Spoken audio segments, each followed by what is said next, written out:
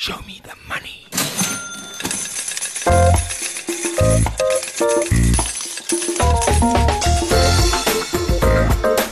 Welcome to the MoneyWeb Market Commentator Podcast, where leading investment professionals share their investment insights. Your host, Ryk van Niekerk. Welcome to my weekly Market Commentator Podcast, where I pick the brains of the chief investment officers of South Africa's leading asset managers. So we discuss their perceptions of the market, their investment strategies, and probably more importantly, which shares and assets are they buying and selling. My guest today is Patrice Rousseau. He's the Chief Investment Officer at Ashburton Investments. He has been in the asset management business for more than 20 years. Prior to Ashburton, he was the head of equities at Sanlam Investment Managers for 14 years. And prior to that, he was at Old Mutual Asset Management for 6 years. Patrice, thank you so much for joining me. You joined Ashburton as the investment head in March last year, just prior to the pretty aggressive market correction we saw, and then the quite impressive subsequent rebound. It must have been a pretty interesting 18 months or so for you there at Ashburton. Yeah, thanks very much, Ryk, and just my greetings to your listeners. Yes, it's been a baptism of fire for me, but we've learned a lot through the process. I think really when you want to get onto the field of play, maybe sometimes it's good to get into the toughest games first to see, whether you're up to the task. And I'm quite glad looking back at how the team and the portfolios have done that we've come out broadly with flying colours, which is quite reassuring for me. You've just said you've learned a lot, but I think many asset managers would look at what has happened over the past 18 months, actually over the past 2 years or so, and scratch their head here, because it seems as if the investment theory has changed. We are in a environment with very high liquidity, very low interest rates. Did you discuss maybe a change in your investment strategy to adopt to this new environment?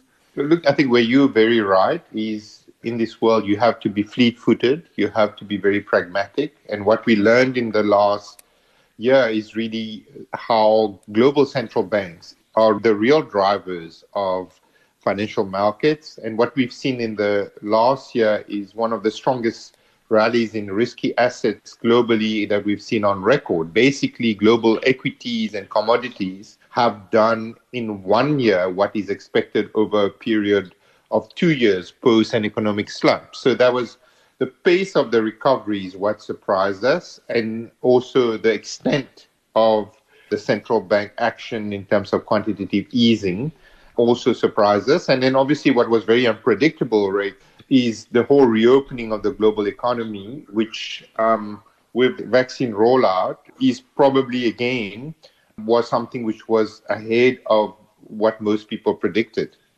You just said the pace of the recovery was surprising, and the market did in 1 year what you would have expected in 2. So how do you approach it now? Do you change the approach, or do you just see this maybe as part of a volatile cycle? Yeah, I think volatility is definitely here for us to stay. If I look back at the type of recovery we saw from the JSE, just from the massive sell-off that we had last year, March, initially it was quite clear that the more cyclical sectors led the rally. So we had close to 5 months where resources were leading the JSE, and it was quite clear the direction of where this recovery was going into. If you now look back to this current calendar year, it's almost like every month we've had a different sector leading the charge. So it's been like a race between resources, financial and industrials, each taking leadership each calendar month, which for me is an example of the volatility we're likely to see increasingly going forward. The market is more uncertain. The market can't predict who the winners or losers will be. The general macro theme, which meant that the whole world went in one direction, is likely to be a little bit more choppy, which means, in my view, that stock picking and being more judicious when it comes to investment is going to be more important going forward than just getting the broad macro direction right. Absolutely. It is a stock picking or pickers market, but we've seen a significant recovery last year and this year as well, When do you think we will move from a recovery phase into a type of a bull market phase? Yeah, it's quite interesting that everyone is looking to a small town in Wyoming, Jackson Hole, for what the clever people at the Fed driving policy are going to say. I think one of the big factors now driving financial markets will be what I call really like the direction of the three T's. So it's tapering, whether we're going to have a tantrum, and whether the move of the Fed will be well telegraphed to the market. So really, I see two broad scenarios. If the noise out of Jackson Hole is quite measured and dovish, you might find that markets keep creeping higher, and a lot of the more bearish type of investors get flushed out of the market. If the noise is that the Fed is likely to taper earlier, then we might have very much a 2013 type of volatility. But we don't think that's the base case scenario. I spoke to Carl Leinberger of Coronation last week, and he made an interesting point. He said there's a lot of noise in the market, and you need to look for signals to try and gauge where the market is going and not to take too much notice of noise in the market. But of course, it's difficult to identify a signal within such a noisy environment. What signals are you looking for to try and ascertain where things are going?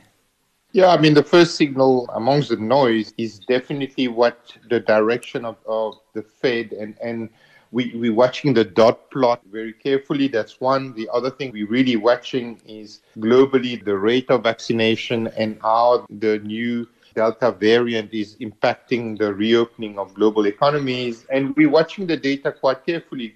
I think there are signs that inflation might have peaked. We're quite positive that that's not going to make a massive impact, but just bear in mind, so sort of US inflation now at 5% is back to what we saw in 2008. So it's a very high level, but we're seeing signs that that level of inflation is starting to roll over. But any signs that inflation in the US and globally is more sticky than we expect might derail this type of tapering that we're expecting from the Federal Reserve.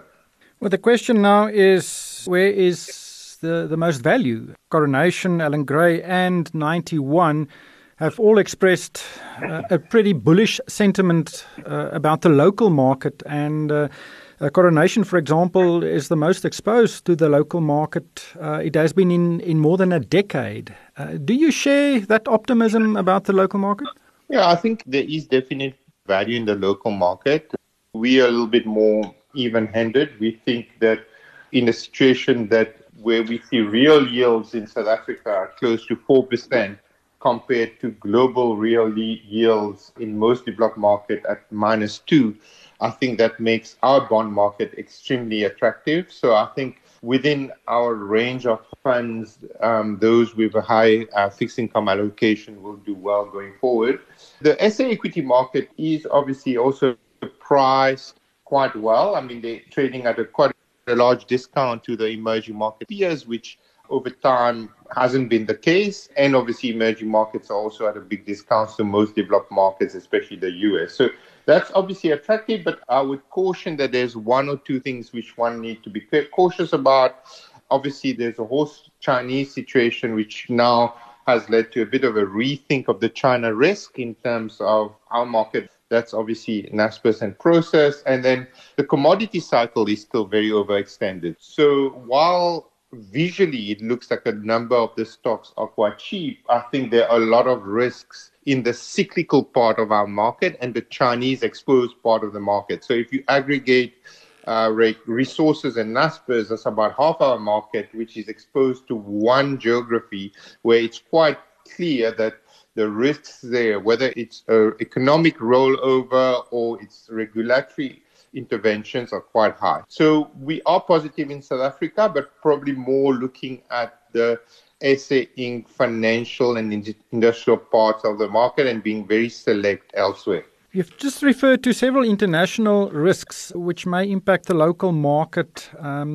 But the South African economy and the financial health of the state, our fiscal position, has really deteriorated over the past few years. In fact, it's at a very, very precarious position at the moment. Some people expect that the fiscal position may worsen. Others say it may stabilize and improve. Having said that, we've seen record high unemployment levels earlier this week. But how does that play into your investment perspectives and valuations? Or do you think the international risks are superior or more relevant than those local risks? Very good question, Ray. I think the first thing that we look at is always trying to measure what the market participants are discounting versus our own expectations. At this point in time, if we look at South Africa, you're very right.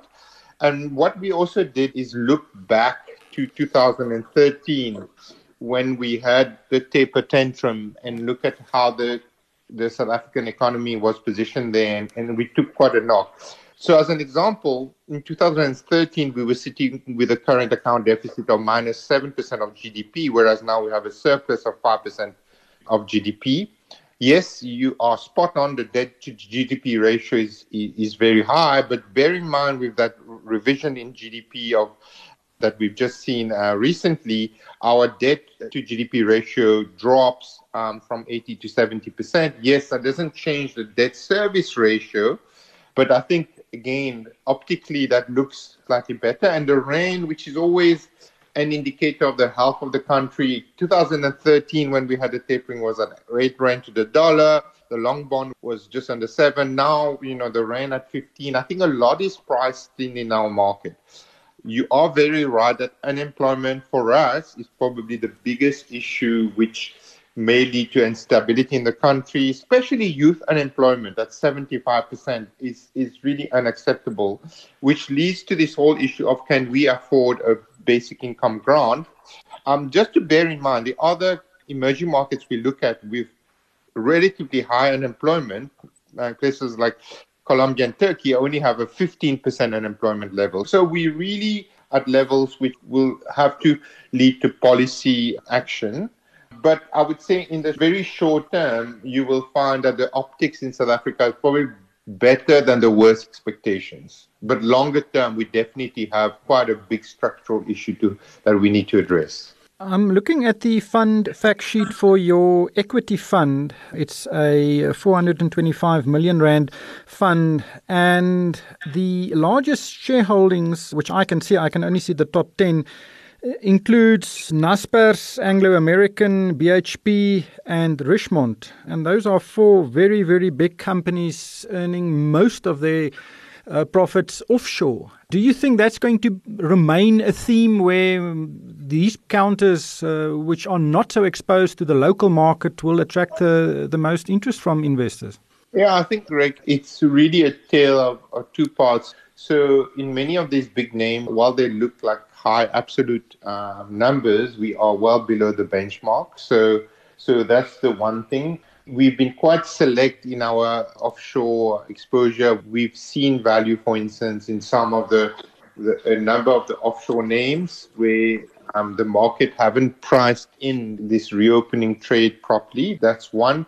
Locally, we're increasingly finding value in the SA Inc. names, especially in the financial sector. These are in the process of recovering. We're seeing very good numbers. They're resuming dividends, but they're still trading at big discounts to book value compared to what they were at pre-COVID. So it's one of a barbell strategy. So we want to have the very dominant names overseas and companies which can derive their revenues from a number of geographies. And locally, I think there is definitely a very good value story where a number of counters are trading at attractive valuations.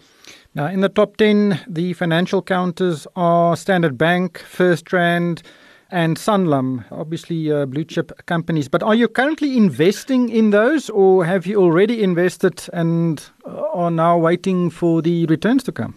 We have been picking them up continuously, so we still think their value even from what you see now. So I think they are definitely on an absolute basis there is value. So we're looking to add to these counters. Let's talk about Naspers. The AGM took place this week. There were a lot of unhappiness with the remuneration structure, and a few other resolutions also did not get as many votes I think Naspers would have wanted from their N shareholders. But most of those resolutions were pushed through by their A shareholders, which is a small, group of people and institutions who seems to be in charge of Naspers. How do you feel about the shareholder structure at Naspers and the value it creates for shareholders? Yeah, I think that's always been a very controversial topic because so much of the Naspers share price over the years was dominated by the performance of Tencent. The management has tried the process of restructuring the company to unlock value. That hasn't yet yielded any result. I guess the biggest issue here in terms of the whole incentivization is that the management team should be more, the remuneration should be linked more to the non-Tencent part of the portfolio, the unlisted part of the portfolio, which would then give a greater incentive to unlock value for the rest of the portfolio. Whereas at the end of the day, the holding in Tencent is pretty much a passive holding, which the management team cannot really unlock, and now they have an agreement not to sell down further. So it's not an investment which is being actively managed. It's done well in the past. It will not look very good over the current period given the pullback of the price. But obviously for us, it would have been better to have a more direct line of sight between parts of the portfolio that the management is directly influencing and create additional incentive for management to accelerate the turnaround of many of these high potential but loss-making assets in the portfolio. Yeah, I think many asset managers would agree with you. But why do not more asset managers then go and invest directly into Tencent and bypass Prosus and Naspers, and therefore you have that direct exposure without the noise surrounding Prosus and Naspers? Yeah, it's a very good question. I mean, part of the answer there is that our local market is already very exposed to Naspers. So most of the mandates that we have from clients would require us to invest a large portion of their funds in the local market, which would indirectly give exposure to Naspers. So when we look at the broader investment universe, we prefer to invest outside of China and look at the broader investment universe. Otherwise, you're just doubling up on a counter that you can get directly on the JSE. I'm also looking at your Global Leaders Equity Fund, and the top 10 shareholdings include many of the really blue chip companies, especially in the technology sector. Alphabet is there, Samsung, Adobe, Microsoft, and then Eaton Corporation PLC right at the top, nearly 7% of the holding. I haven't seen that counter being, the main shareholding of funds. Tell us about Eaton and why you like it so much. Yeah, that's a bit of a gem that our team managed by Dr. James Cook in Jersey has uncovered. That's a power management company. It provides solutions in various sectors, like if you think of electrical products and systems. And one of the smaller division, but fast-growing division, is the whole theme of e-mobility that they got into. So this whole vehicle segment, they market and supply drivetrains and powertrain system in cars and trucks. So again, it's one counter which was heavily beaten up, but really one which has produced excellent results and numbers. And as you can imagine, as economic activity and mobility comes back strongly, that counter is very poised to benefit. It's done very well for us, and we're quite pleased. It's, as you said, and credit to you for spotting that, it's been a bit of a differentiator for the Global Leaders Fund and done very well for us. Also on the list is AstraZeneca. When did you acquire your stake there, and has it performed since the vaccine race got some momentum? Yeah, again, the portfolio manager, Dr. James Cook, has got a very strong background in the whole medical field, so he's the real expert rather than I am. We have in the holdings, we've got AstraZeneca, we also have Novartis, we also have Johnson & Johnson.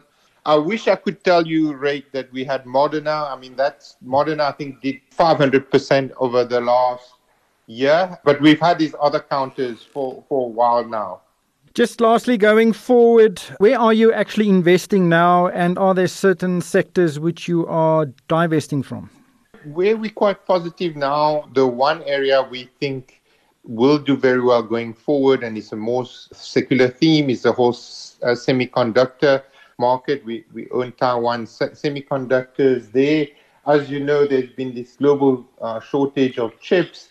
We're seeing prices going up, and we see continuous demand. This whole digital trend is causing very strong demand for their product, and they're quite uniquely positioned, whereby they've got a leadership position, a technology advantage, which we think is the proper mode for them. So we're looking for companies really which have this ability to deliver growth continuously, even if you have a situation over the next few years that things will normalize globally. It's going to get a little bit tougher, but some of these trends will continue. So we're now being a little bit more cautious and looking at quality shares, and that's what, especially you're looking at the Global Leaders Fund.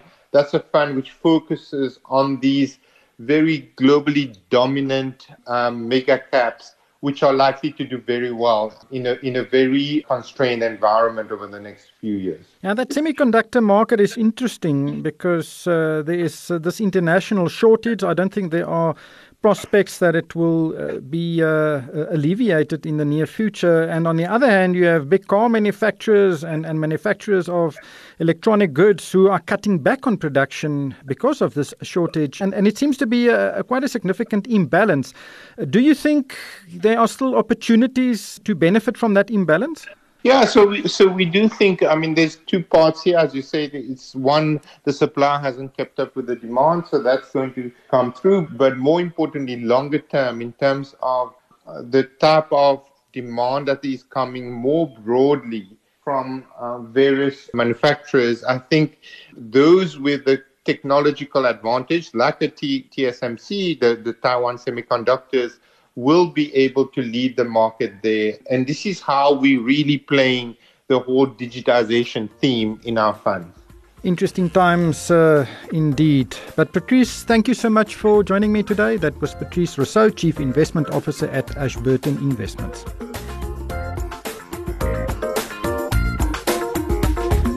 Thanks for listening to the MoneyWeb Market Commentator podcast, where leading investment professionals share their investment insights. Hosted by Ryk van Niekerk. For more MoneyWeb podcasts, go to moneyweb.co.za or the app and follow MoneyWeb News for daily updates.